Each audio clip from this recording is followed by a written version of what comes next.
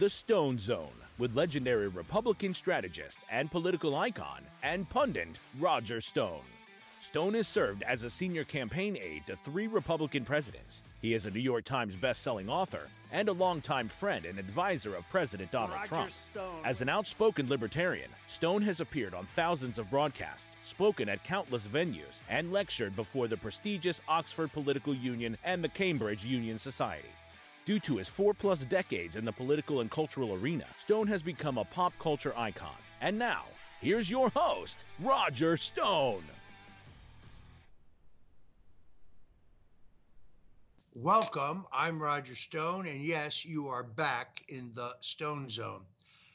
Former President Donald Trump made history last night, the first person in American history to win the New Hampshire primary 3 times, also racking up the single largest vote total in the history of the New Hampshire primary by either a Republican or a Democrat.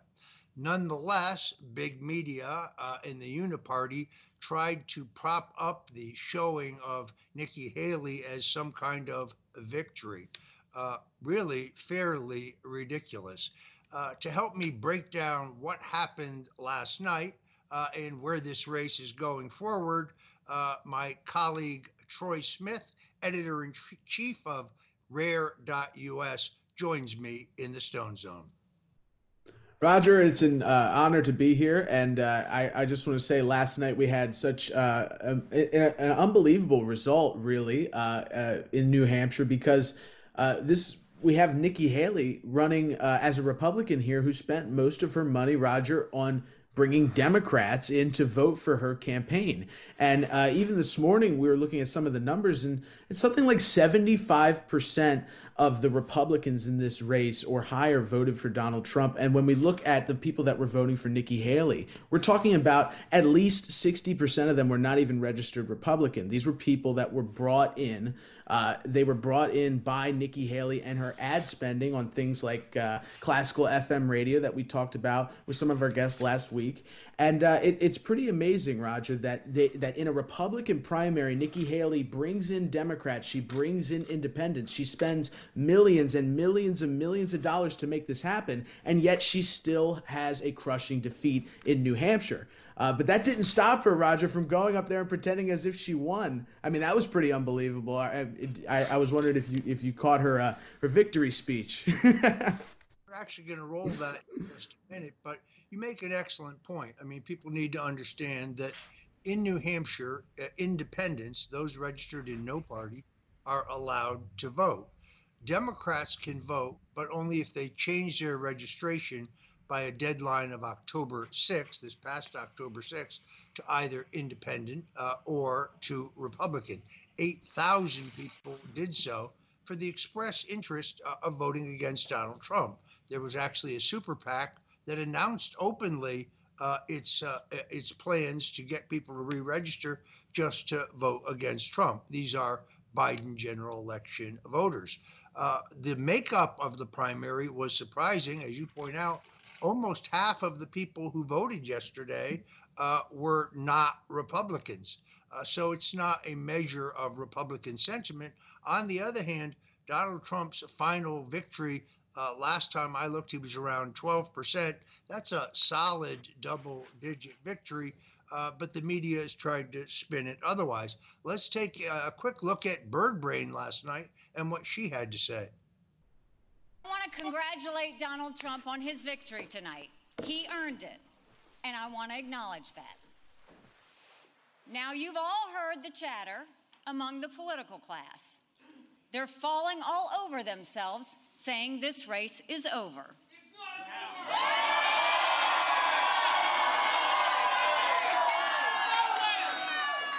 over. Well, I have news for all of them. New Hampshire is first in the nation. It is not the last in the nation.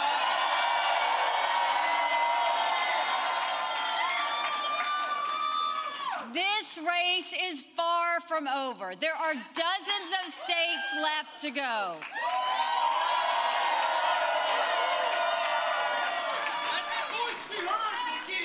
And the next one is my sweet state of South Carolina. Carolina. Yeah, actually, of course, Troy, as you know, she's technically incorrect. The next state is the silver state of Nevada, a place where she didn't even qualify to get on the ballot. The latest polls show Donald Trump with almost 79% of the vote, and he's going to scoop up all of the Nevada delegates. Now, Nevada has this bifurcated process. They do have a primary, but it's a beauty contest. It's a preferential primary. It will show overwhelming support for Donald Trump, but the same day they conduct caucuses, and Trump is poised to sweep those. The extraordinarily efficient and well thought out Trump campaign has done all of the necessary prep work for a victory in Nevada between now and South Carolina. You see Nikki Haley trying to pretend Nevada doesn't exist. If there's ever any evidence that she's propped up by the uniparty, we're seeing it before our very eyes. What I think has really happened here is you have seen an early test of the effort to destroy Donald Trump. They have quislings in the Republican Party who are poised to try to defeat him, as well as Democrats. But this isn't a Democrat-Republican election. This is about the uniparty, the insiders, and an outsider. Before we go to Donald Trump's remarks, let's look at the spending. You looked into that, Troy, and what did you find? Oh, we found that Nikki Haley outspent the former president Donald Trump by quite a bit. I mean, and I think we have a graphic here that we can put up of exactly where that spending was at. And you'll see a tremendous amount of PAC spending on behalf of Nikki Haley, and that kind of goes to the fact of what we've been talking about here and what so many people have been talking about, that Nikki Haley is the candidate of the establishment donor class, and they're using political action committees to pump millions of dollars into her campaign. And as we spoke about before, it's very crucial for people to understand these ads are being run in specific places to target Democrat voters. They're using their massive budget to get Democrats to turn out and influence a Republican primary. I think, Roger, something that I'm looking at here and just saying, okay, if Nikki Haley can come into a Republican primary in New Hampshire and get Democrats to try to lift her up and elevate her campaign, then there has to be a measure in Republican parties across the country. If there's any state that has these open primaries, it has to be stopped. The idea that you could have a candidate that is playing to the other side in your own primary, it's detrimental to the party and in no way helps anybody in this situation, especially the Republican voters who are being duped by advertising, some of them. But the majority of the support we see for Nikki Haley comes from the other side. And that is just, I see the mainstream media trying to spin this and say, oh, it's a massive victory for Haley. She came close. She really didn't come close, even though most of the people that voted for her had nothing to do with the Republican Party at all and haven't voted for the Republican Party, not even registered Republican. It's pretty unbelievable, Roger. Yeah, I think last night was also a stinging rebuke of Governor Chris Sununu. He went all out to try to deliver for Nikki Haley. I find him to be one of the most odious creeps in American politics, really kind of a pompous ass. But he put it all on the line. MSNBC was trying to spin this last night. Let's take a look at Joe and Minka and those folks. And, you know, I just think we have to keep reminding everyone, this guy's not well. And what's up with the orange face? You know, I mean, has anybody checked to see is he applying this cheap bronzer to his face in clumps at various times of the day and night? Well, there's unalloyed hate for you. By the way, go to schools. You can never be too rich or too tan. The president, I can assure you, is in excellent health. Pretty good story in yesterday's UK Daily Mail. He's lost almost 20 pounds using the intermittent fasting diet. I'm not sure any presidential candidate would have the stamina to win the Iowa caucuses, give a victory speech at a massive rally where his tone was pitch perfect, fly to New York City, land at 3:30 in the morning, go to a court proceeding, which is harassment, the following morning, stay there till mid-afternoon, fly to New Hampshire, address a rally, fly back to New York, sleep briefly, and be back in court the next day. You'd be tired too, and you're a fraction of the age of Donald Trump. It is clear that the contest is going to go forward. Now, I honestly never expected Nikki Haley to drop out after taking a double-digit beating in New Hampshire, but let's be clear, this was her best prospect for an upset. This schedule does not favor her going forward. It is instructive that in South Carolina, there is no party registration. So anyone of any party can vote in any primary. But Joe Biden has an active Democratic primary. It's the first state in which he has filed. He has opponents. It will be incumbent on him to try to run up the score. So a substantial number of left-leaning independents, to the extent that they even exist in South Carolina, will be voting in that primary. You do have a more conservative tradition among independents. Those independents and some Democrats, frankly, old-fashioned yellow dog Democrats, will be voting for Donald Trump. South Carolina, I really think, is Nikki Haley's Waterloo. It's not insignificant that Governor Henry McMaster and the lieutenant governor and virtually every member of his cabinet and the Republican leaders in both the House and the Senate, and I think 6 of the Republicans who serve South Carolina in the U.S. House of Representatives, including Nancy Mace, who always entertains and amuses me, have all endorsed Donald Trump. And all of the polling shows that the voters who know Nikki Haley best do not hold her in high regard. I think she's looking at taking, a serious beating in her home state. I'm not sure how she rationalizes going forward after that. Well, exactly, Roger. And if you watched Trump's speech last night, which I must say it was one of his better speeches in a long time, he was talking, and behind him was Senator Tim Scott from South Carolina, Nikki Haley's home state. So Trump was, I thought that was a very powerful move to have Tim Scott up there, and we know how big of an endorsement that really was, because we showed that clip before the primary took place, and Nikki Haley kind of freaked out and turned her back on a voter that asked her about Tim Scott's endorsement of President Trump. So Trump has played his cards right, to a tremendous sense in South Carolina, and as you point out, it's Trump country. I mean, I see South Carolina. We've watched this 2 or 3 times now, Roger, and every time Trump does extremely well in South Carolina, he has a great track record there.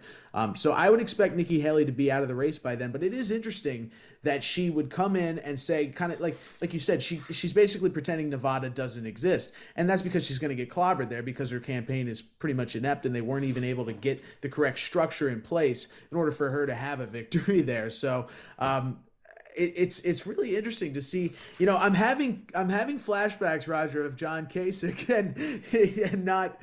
We all remember in 2016, Kasich just refused to leave the race, even though he had basically no support. So I'm having flashbacks of that a little bit, and thinking, is Nikki Haley going to try to really hold on to the end here? So it's going to be interesting. But I think South Carolina will be a resounding defeat for her, and that was signaled kind of last night by Tim Scott standing behind Trump, giving his victory speech. I mean, that was brilliant. Let's take a quick look at Donald Trump's remarks last night. Well, I want to thank everybody. This is a fantastic state. This is a great, great state. We won New Hampshire 3 times now. Three. We win it every time. We win the primary. We win the generals. We've won it, and it's a very, very special place to me. It's very important. If you remember in 2016, we came here and we needed that win, and we won by 21 points, and it was great. A strong performance by the president last night.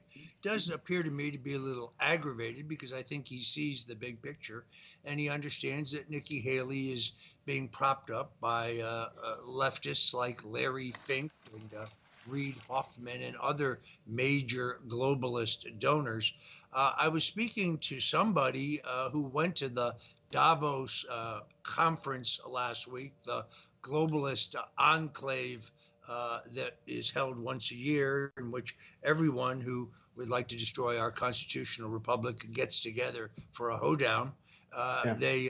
They feast on steaks while talking about how we should eat bugs. But there's he told me, a growing apoplexy there, a growing hysteria that Donald Trump is on his way back. I think that's correct.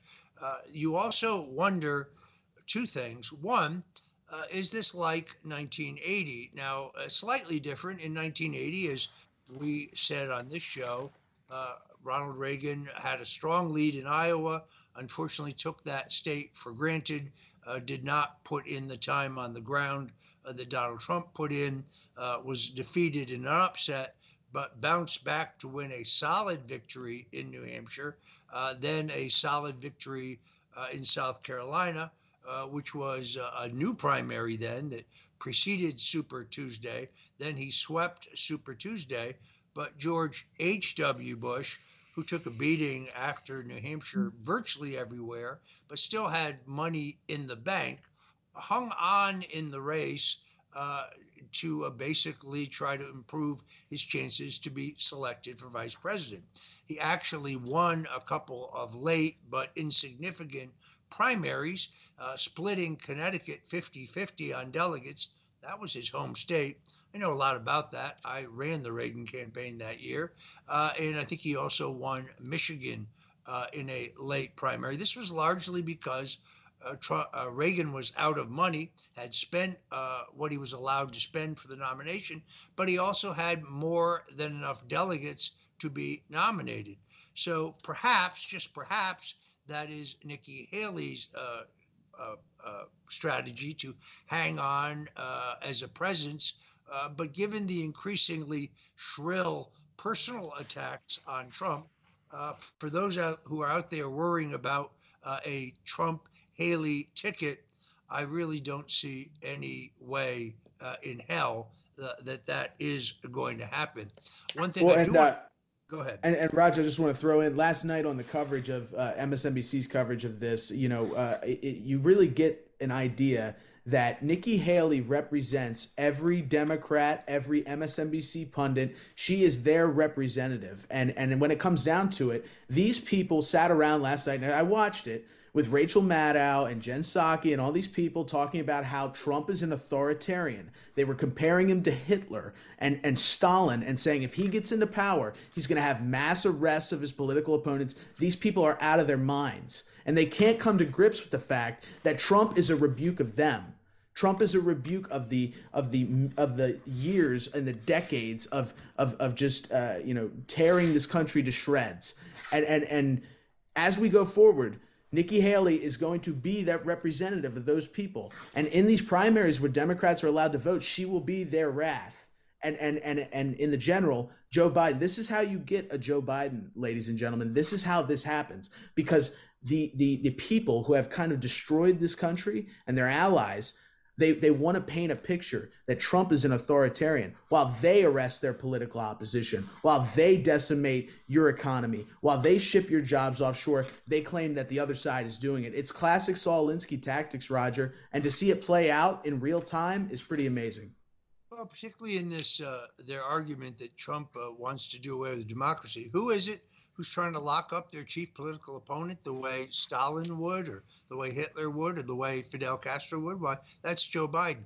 Who is it using the security state apparatus to spy on hundreds of thousands of Americans without a court warrant? Why, that would be Joe Biden. Who is it moving through government intelligence agencies and the Department of Homeland Security to work with social media platforms to censor and cancel people simply because they disagree with their political point of view? Right? That would be Joe Biden. So if there's anyone who's authoritarian here, it's the people who are arresting those who are exercising their First Amendment right to protest outside an abortion clinic. That's fascism. They are the fascists. One thing I do want to clear up, Sebastian Gorka, who was fired in the Trump White House, predicted flatly that President Donald Trump has already selected his vice presidential running mate, and that person is former Congressman Lee Zeldin of New York. I have confirmed authoritatively that that is categorically false. I just wanted to clear that up. Also, breaking story regarding the vice president this week, which is really interesting. I had no idea that Joe Biden has such disdain for Kamala Harris.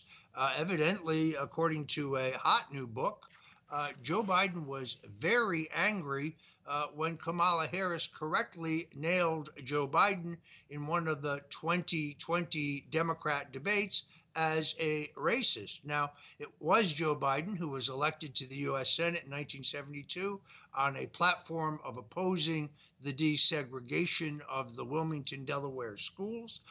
It is Joe Biden who put forward and authored the 1994 crime bill, which shifted the war on drugs not from the drug dealers and the drug kingpins and the drug cartels, but provided for the harsh mandatory penalties for the first time nonviolent crime of possession of small amounts of drugs that is responsible for the mass incarceration of hundreds of thousands of black people. So evidently, Barack Obama insisted on the selection of Kamala Harris for vice president. And now it is reported that Biden wants to dump Harris and replace Harris with Michigan Governor Gretchen Whitmer, which I think is an interesting development. There's Whitmer.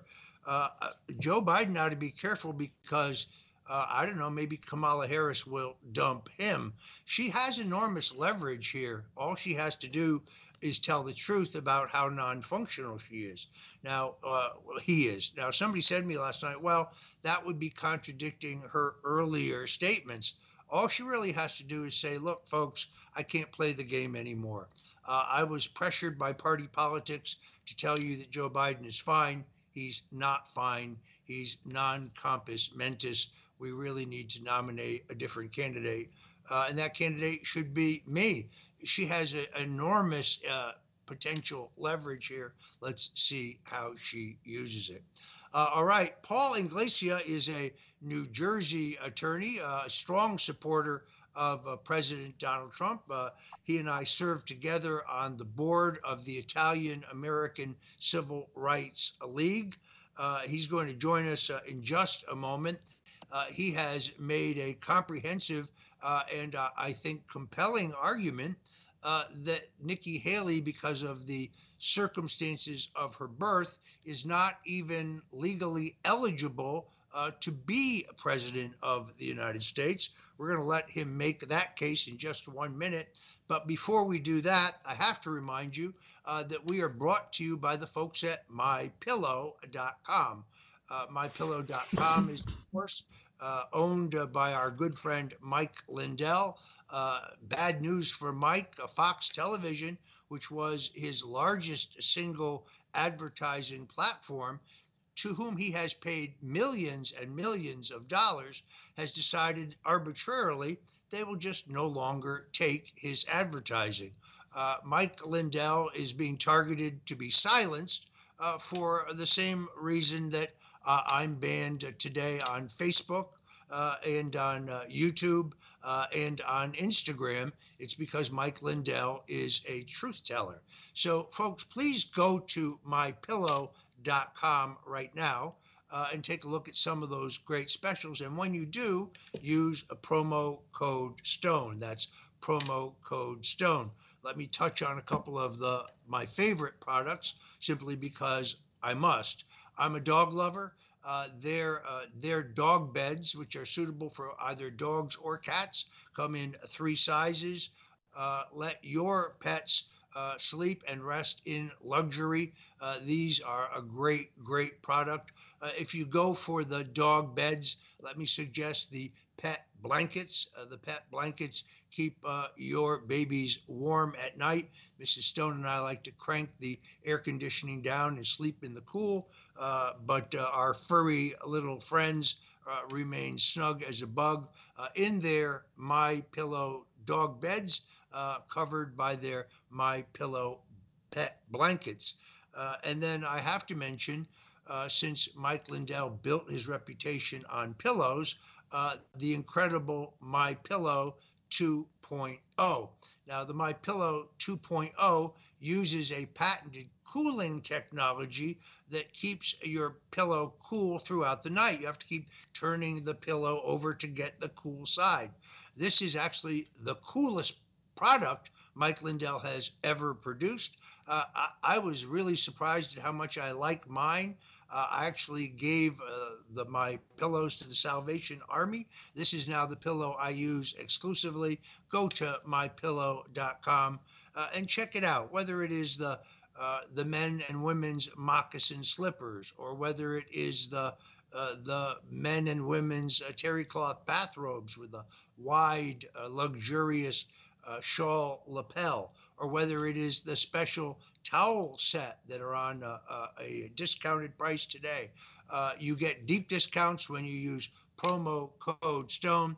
We need your support to keep the lights on here at the Stone Zone. So please go to mypillow.com. And when you do, remember to use promo code STONE. All right. Reaching us now from an automobile that is speeding from New Hampshire, where he was working to support the president's effort and celebrating with our good friend Laura Loomer last night, back to his native New Jersey. Paul Ingrassia joins Troy Smith and I now on the Stone Zone. Good morning, Roger. It's an honor to join you on this today on the Stone Zone, finally. Paul, it's been a long time in the making. You have a Absolutely fantastic Substack, which folks can get at paulinglacia.substack.com. I strongly recommend that you go there and subscribe. Paul is, for a young man, he's an extraordinarily bright lawyer. He's got excellent analysis there. You have stirred some controversy over making a perfectly, I think, sound legal argument that because of the circumstances and details of Nikki Haley's birth, that she's not really constitutionally ineligible to be president of the United States. Now, some of our critics will say, oh, well, that's racist. This has nothing to do with racism. It has to do with the law. So walk us through this, if you would.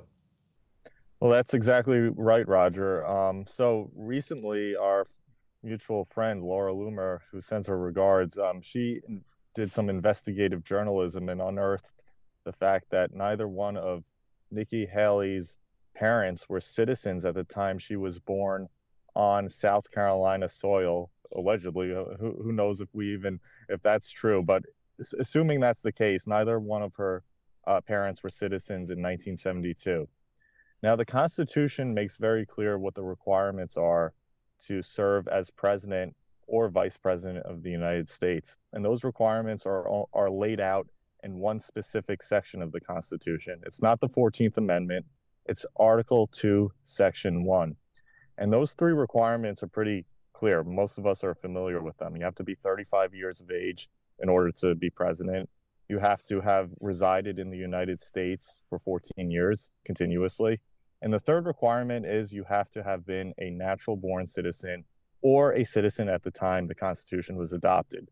So given that fact, one point that I should make and stress as a threshold matter is the language natural-born citizen only appears in what is called the Presidential Eligibility Clause, again, Article 2, Section 1. Now, the Constitution also outlines the requirements to be members of Congress in Article 1, and of course, members of the judiciary in Article 3. And those specifications, the language natural-born citizen is missing. So right off the bat, you understand that the highest office of the land, as conceived by the framers of the Constitution, they wanted to raise the standard for that office. Now, if you look to the historical records and what the term natural-born citizen meant at the time the Constitution was adopted, because in order to get the context, the full understanding of the definition of the term, you'd have to go to the sources where that term came from. It comes from a law treatise by the international law scholar at the time. It was actually promulgated one of the most influential law treatises at the time. His name was Emmerich de Vattel. And this is where the language that was ultimately worked into the Constitution, that Madison worked into the Constitution, came from. Now, the meaning of natural-born citizen, it may be a little bit ambiguous if you just take this text of the Constitution itself at face value.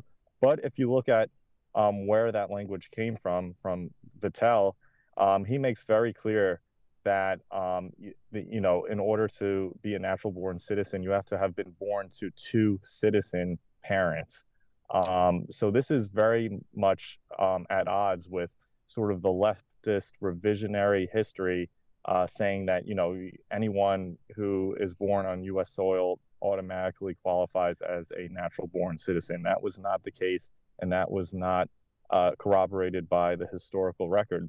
Moreover, in 1790, when Congress passed the first Naturalization Act, there's even more support for the definition of natural-born citizen being born of two citizen parents, because the language from that statute makes that clear as well. So, Roger, if you were to take an originalist, what we call originalist interpretation or construction of Article 2, Section 1, it would seem very clear, if you remain faithful to the text and to the original understanding, that natural-born citizen means birth by two citizens, being born by two American citizens. This is basically the standard for citizenship in every other, Western country. I mean, America is unique, and it's in being the exception to the global norm, even today. I mean, if you go to France or Italy or England, the United Kingdom, they do not recognize citizenship by birthright. They recognize, you only become a citizen if you were born to two citizen parents. It's not just automatic if you're born on the soil of the particular country in question. So, given that fact, Nikki Haley, being born of two non-citizen parents at the time, would be disqualified under an originalist construction of Article 2, Section 1. Have there been any significant federal court decisions further clarifying what natural-born citizen means? Well, there have been a few, and I have to make clear that and emphasize that most of these came right in the aftermath of the Civil War, and they involve the 14th Amendment. So they do not directly implicate the question of presidential eligibility. The most famous case that's cited by those who contest my perspective and what I believe is the true understanding of the Constitution is the case Wong Kim Ark, which is a case that occurred in the late 1898, so some 30 years after the Civil War and the passage of the 14th Amendment. And that is the case that conferred citizenship by birthright, or at least read birthright citizenship into the 14th Amendment. Now, 2 points have to be made on this case. One, well, first of all, right off the bat, this is a case whose decision and holding is highly contested. It wasn't a unanimous decision then. And the dissent in that decision, interestingly, was Justice Harlan, who also dissented from Plessy versus Ferguson. Or he joined in the dissent in Wong Kim Ark. So right off the bat, there's that. Number one, this involved just a Chinese immigrant. And Wong Kim Ark, the question before the court was whether this individual, who was born of two Chinese immigrants who were lawfully domiciled in the United States at this time, whether he should be granted the full privileges and immunities of citizenship. This did not involve a president of the United States. This did not implicate questions of Article 2, Section 1, or presidential eligibility by any means. The court skirted that issue altogether. The majority in that decision didn't even raise the question of presidential eligibility or whether the case's holding would have ramifications beyond, the bare-line essential privileges and immunities of citizenship in that case.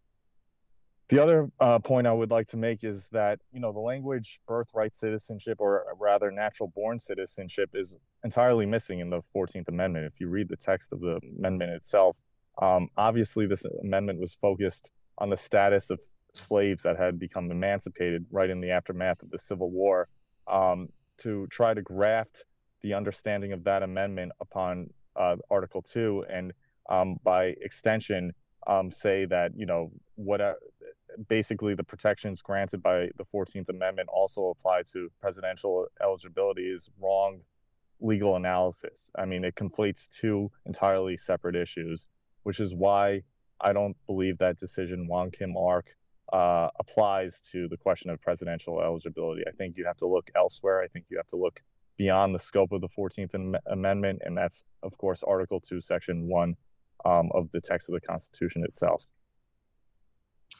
All right. I want to shift a little bit here and talk some politics. You were there in New Hampshire last night. How was the atmosphere? I really wish I could have been there. I went to do Tim Pool's great Timcraft broadcast. I had a great time. Urge people to go to YouTube and check that out. It really was an amazing experience, but even I cannot be in two places at once. Yeah. Paul, how was it last night? Well, Roger, you were definitely missed in that room, but it was an exciting atmosphere. I think there was a little bit of frustration in President Trump's tone. I think, with the process here in New Hampshire, the fact that Nikki Haley had the system rigged in her favor with basically Democrats passing off as independents, voting for her and infiltrating her polls. But it was still a double-digit win. It was a sign of unity, a very strong showing of unity with Tim Scott behind him, with Vivek Ramaswamy behind him, with members of his family and his broader coalition and staff there. So, it's amazing the stamina on this man, being 77 years old. He was just in New York City, as you mentioned earlier, for this witch hunt, a continuation of the political prosecution against him, having to go to court earlier that day, flying back and forth from Iowa to New Hampshire to New York down to Florida. His mother-in-law for her recent funeral. So, I mean, this man is incredible. It's amazing all that he's gone through and all that he's overcome as a result. And, I think the momentum only continues to build. I mean, New Hampshire was Bird Brain's best shot of trying to make some sort of argument that she's, in contention where she could challenge the front runner. She got blown out of the water here. And I hope that at this point she'll drop out. If not, I wish she had already dropped out. I wish he didn't even have to deal with this. But I think her time is coming very soon, especially given how many high-profile lawmakers in South Carolina have already endorsed Donald Trump. Troy, do you have any questions for Paul? Yeah, on the question of so if Nikki Haley truly is ineligible to run for president, when would you expect this? Like, who deals with that? Is that a problem for Congress? Is it something that they just bring to the courts, kind of on a smaller basis? Like, how does that exactly work? Someone would have to challenge this in the courts. I mean, ideally, it would come from, if we had a very competent RNC, it should come from them. They should be the ones filing lawsuits, I think. Ronna McDaniel, I mean, obviously, it's never going to come from her, but, a more competent RNC leader. It could also come from, state party leaders or potentially even President Trump and his campaign itself, although I think has already enough on his plate in terms of lawsuits to go through this process. But anyone could challenge her eligibility question, especially if you're involved in your state party proceeding, and if you're involved in the state party and the ballot process there. So it is a question that I think that deserves and warrants clarity, and it's something that the Supreme Court and I would demand that they intervene at some point in order to bring clarity upon this question, because as the law currently stands, basically anyone who crosses the border right now and has a child on American soil, be they an illegal alien, and we don't even know, by the way, Nikki Haley's the status of her citizenship. At the very least, prove that her parents at the time were domiciled here lawfully. And we have to, we want clarity on, what under what circumstances they were here on U.S. soil. Were they student visas? Were they, some sort of temporary business visa or something? I'd like to. To my knowledge, she has not disclosed any of that information. So, as a major presidential candidate, she has a duty, I think, to disclose that information. But as I was saying, as the law currently stands, an illegal alien who crosses the Mexican border and makes it into El Paso, Texas, and has a child there, that child automatically could become president of the United States. That does not make sense, and that certainly does not comport with the letter or spirit of the Constitution itself.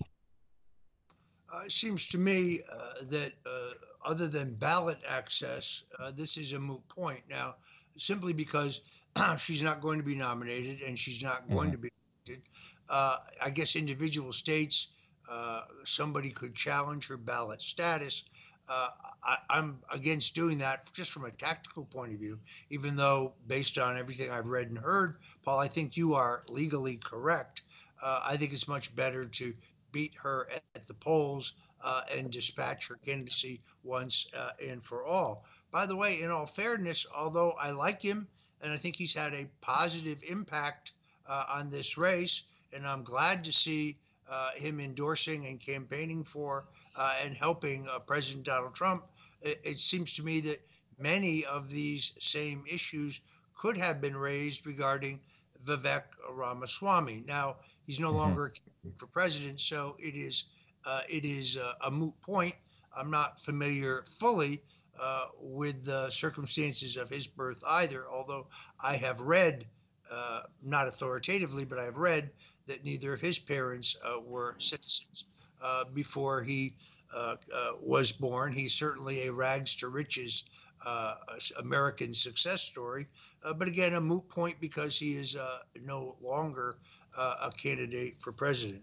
I just want to throw that out there for some kind of balance. Looking ahead, Paul, New Jersey, the home of Chris Christie, a man who had, last time I looked, a 9% approval rating in the state.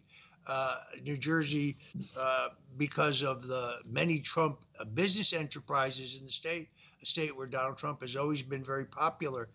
Looking ahead to New Jersey's Republican primary, how do you feel about New Jersey's delegates to the Republican National Convention?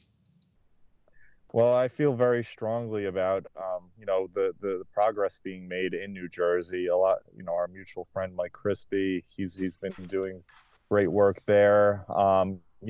Recent polls, actually, just this past week out of New York, neighboring New York, put Donald Trump within a single-digit deficit of Joe Biden there. So, I think, the constituents of these states, I mean, you have to deal with the Republican establishment that, is very much aligned against Donald Trump and populism and nationalism and what he represents. But you have some of the most passionate and strongest Donald Trump supporters in the states of New Jersey and New York. So to suggest that these states could be made competitive in this year's election cycle, I don't think is totally out of the question. I think so long as you get people who are totally on board with Donald Trump in charge of the delegate process, and great strides are being made in both states in order to lock that up, I think, he definitely could make a strong showing in both states. And it's something that Donald Trump has himself raised. He was at the New York Young Republican Gala last month, and he was entertaining the idea of doing rallies in both New Jersey and New York City. So this is an interesting development once we get past, these early primaries and he really shores up his status as the presumptive Republican nominee. It will get even more interesting once we get into the summer and see how he plays with these states. But these states, I think, definitely significant inroads can be made. And so far, I think the progress is very good on the ground. And we're also having an event while I'm on the point this coming Saturday with Bergen County. I'll post that information again on Twitter, but to raise continued awareness about presidential delegates and Trump, the Trump campaign, and getting involved with that in the state of New Jersey. All right, terrific. Paul Ingrassia joining us from the road. Paul, drive safely back to the Garden State. Again, folks, his Substack, paulingrassia.substack.com. You definitely want to go there and subscribe. Thank you so much for joining us on the show. And Paul, I want to talk to you about getting you on my WABC radio show this Sunday. Folks can listen to that show at WABCradio.com. Worldwide, you can hear it worldwide. So if you live in the greater New York, New Jersey, Connecticut area, it's 770 on the AM dial. But if you live, say, in California or Michigan and you want to listen, you can tune in at WABCradio.com. Paul, I want to talk to you about getting you on this Sunday. Drive safe, my friend. Great. Thank you very much, Roger. All right, folks. Still with me is my co-host, Troy Smith, the editor-in-chief of Rare.com. Here is a question which we spoke about yesterday. But Troy, do you think that the longer Nikki Haley hangs on, the more likely or perhaps even politically necessary or desirable it is that Donald Trump select a woman as his running mate? I think that, it seems like choosing a woman as your running mate has almost become the thing after Kamala Harris. The Democrats, I think they made a move at that. And I was interested to hear earlier in this show that like we were talking about Kamala Harris, that Obama was actually the one that pushed her into becoming a vice president. And knowing what we know about Joe Biden and his health, Kamala Harris really is a roadblock, I think, for the Democratic Party. And to have an idea of this kind of infighting between the Democrats that never really comes to light is amazing. But Kamala Harris was chosen simply because she is a woman. And I think that was a major mistake. And I think it was a mistake because she really doesn't represent the country well. Now, are there women within the Republican Party in the list of VP candidates that we talked about, Roger? Are there women on that list that I think would represent our country well? Absolutely. But we can't go around picking people for positions just because they're a woman. That doesn't work. And when you do that, it becomes a game of not, qualifications. We want a meritocracy, Roger. We want it to be based on qualifications. And it's not something that we can just choose based on race or religion or sex or anything like that. So I think there will be pressure from the mainstream media, from even the Republican establishment as we go forward for Trump to select a woman as his vice president. My only hope would that be whoever he picks, whether it be a woman or a man, that they're just qualified and that they have shown throughout their career that they are not willing to sacrifice the media attention. They're not willing to sacrifice, basically being skewered in the media for doing the right thing. We need people who will do the right thing no matter what happens. And if we don't put someone in the position of vice president that's willing to do that, then we might as well not have one at all. Well, it does occur to me as I look at the media that more and more commentary predicting that Michelle Obama will be the Democratic nominee for president. Let me walk again through, folks, getting a lot of questions about this, how this could work. Joe Biden is on the ballot virtually everywhere now after the South Carolina primary. He's in many cases the only candidate on the ballot, or he has nominal opposition. So he could very easily get to the Democratic convention with more than enough delegates to be technically nominated, but at that juncture announced that for reasons of health, which let's face it would be entirely plausible, that he cannot accept the nomination. Then he would throw the nomination open to the the convention, release all of his delegates, and there's no question that the convention at that juncture would turn to their potential strongest candidate, and that is Michelle Obama. Cindy Adams, a very influential, longtime syndicated columnist with the New York Post, has now had two major stories on this the last 72 hours. You actually see David Axelrod speculating about it, chief political advisor to to Barack Obama. Bill O'Reilly has finally jumped on the train as if it's the first time anybody's brought it up. As you know, I've been saying this for almost 2 years. I've had Joel Gilbert, who's written an excellent book and produced an excellent documentary, Michelle Obama 2024, on this topic. But if that were to pass, I actually think, just politically, and I speak, by the way, for myself, just my political opinion, not reflecting the position of Donald Trump or the Trump campaign, that it would be smart politics to have a woman on the ticket. And frankly, there's several women who I think could fill that void. The first criteria is we need someone fully qualified with the judgment and the experience and the temperament to be a good president. Several people come to mind. Elise Stefanik, the Republican congresswoman from upstate New York, who has proven to be a real warrior. Sarah Huckabee Sanders, the governor of Arkansas. She is a potential candidate. Thinking outside the box a little bit, Tulsi Gabbard, former Democrat, now an independent, hopefully on her way to becoming a Republican, launched devastating attacks on Nikki Haley just before the New Hampshire primary. I'm sure there are other women potential candidates that I'm leaving out, but if the Democrats did nominate Michelle Obama, then I think it would be politically wise to choose a qualified woman for vice president. I do think, however, that this is a tough trick. As former President Richard Nixon said to me, in choosing a vice presidential candidate, don't look for someone who can help you, just look for someone who does not hurt you.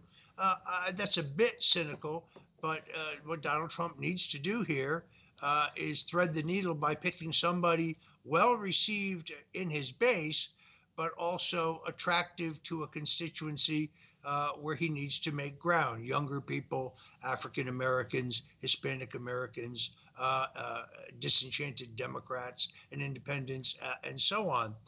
That is a tall order.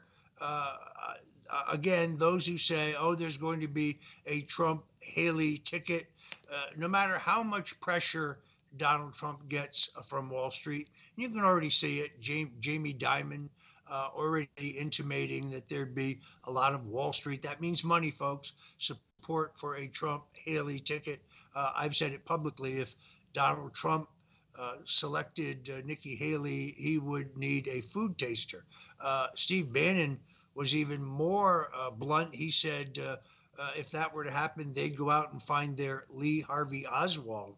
I don't think I would have put it that way, but point well taken. So you're going to hear more and more of this drumbeat about a Trump-Haley ticket. I don't see it. We got about 4 minutes to go here. Troy, your final thoughts. Well, Roger, it's a tremendously sad situation that we have in America right now, and especially watching the news coverage of New Hampshire last night, when you realize that Donald Trump is the first person in decades, or even maybe in the history of our country, to be president and to strictly represent the American working class. That is something that we haven't seen in a long time. And it's something that in the days of Obama and George W. Bush that we all yearned for. Everybody from Michael Moore to people like us. Everybody across the political spectrum worries about the disenfranchisement of the American people. And the one person that is risen in the political ranks up to the point of being president, he steps out of the business world and takes the White House. He spends 4 years getting attacked by everybody in government. And then he spends the next 4 years being attacked by judges and lawyers and prosecutors who want to punish him for standing up for the American working class. This only shows the disdain that these people have for you, the American working class. It shows the disdain that the political class in this country has for the average American. They are only doing to Donald Trump what they want to do to you. He's only standing in the way. And he's said that many times, and I believe it's probably the most profound thing he's ever said, is that they are attacking him because he stands between us and chaos. He stands between us and them, who have been trying to destroy this country for many years. And under President Joe Biden, we've just kind of seen a resuming of all the stuff we saw under Bush, all the stuff we saw under Obama. And New Hampshire made it clear last night.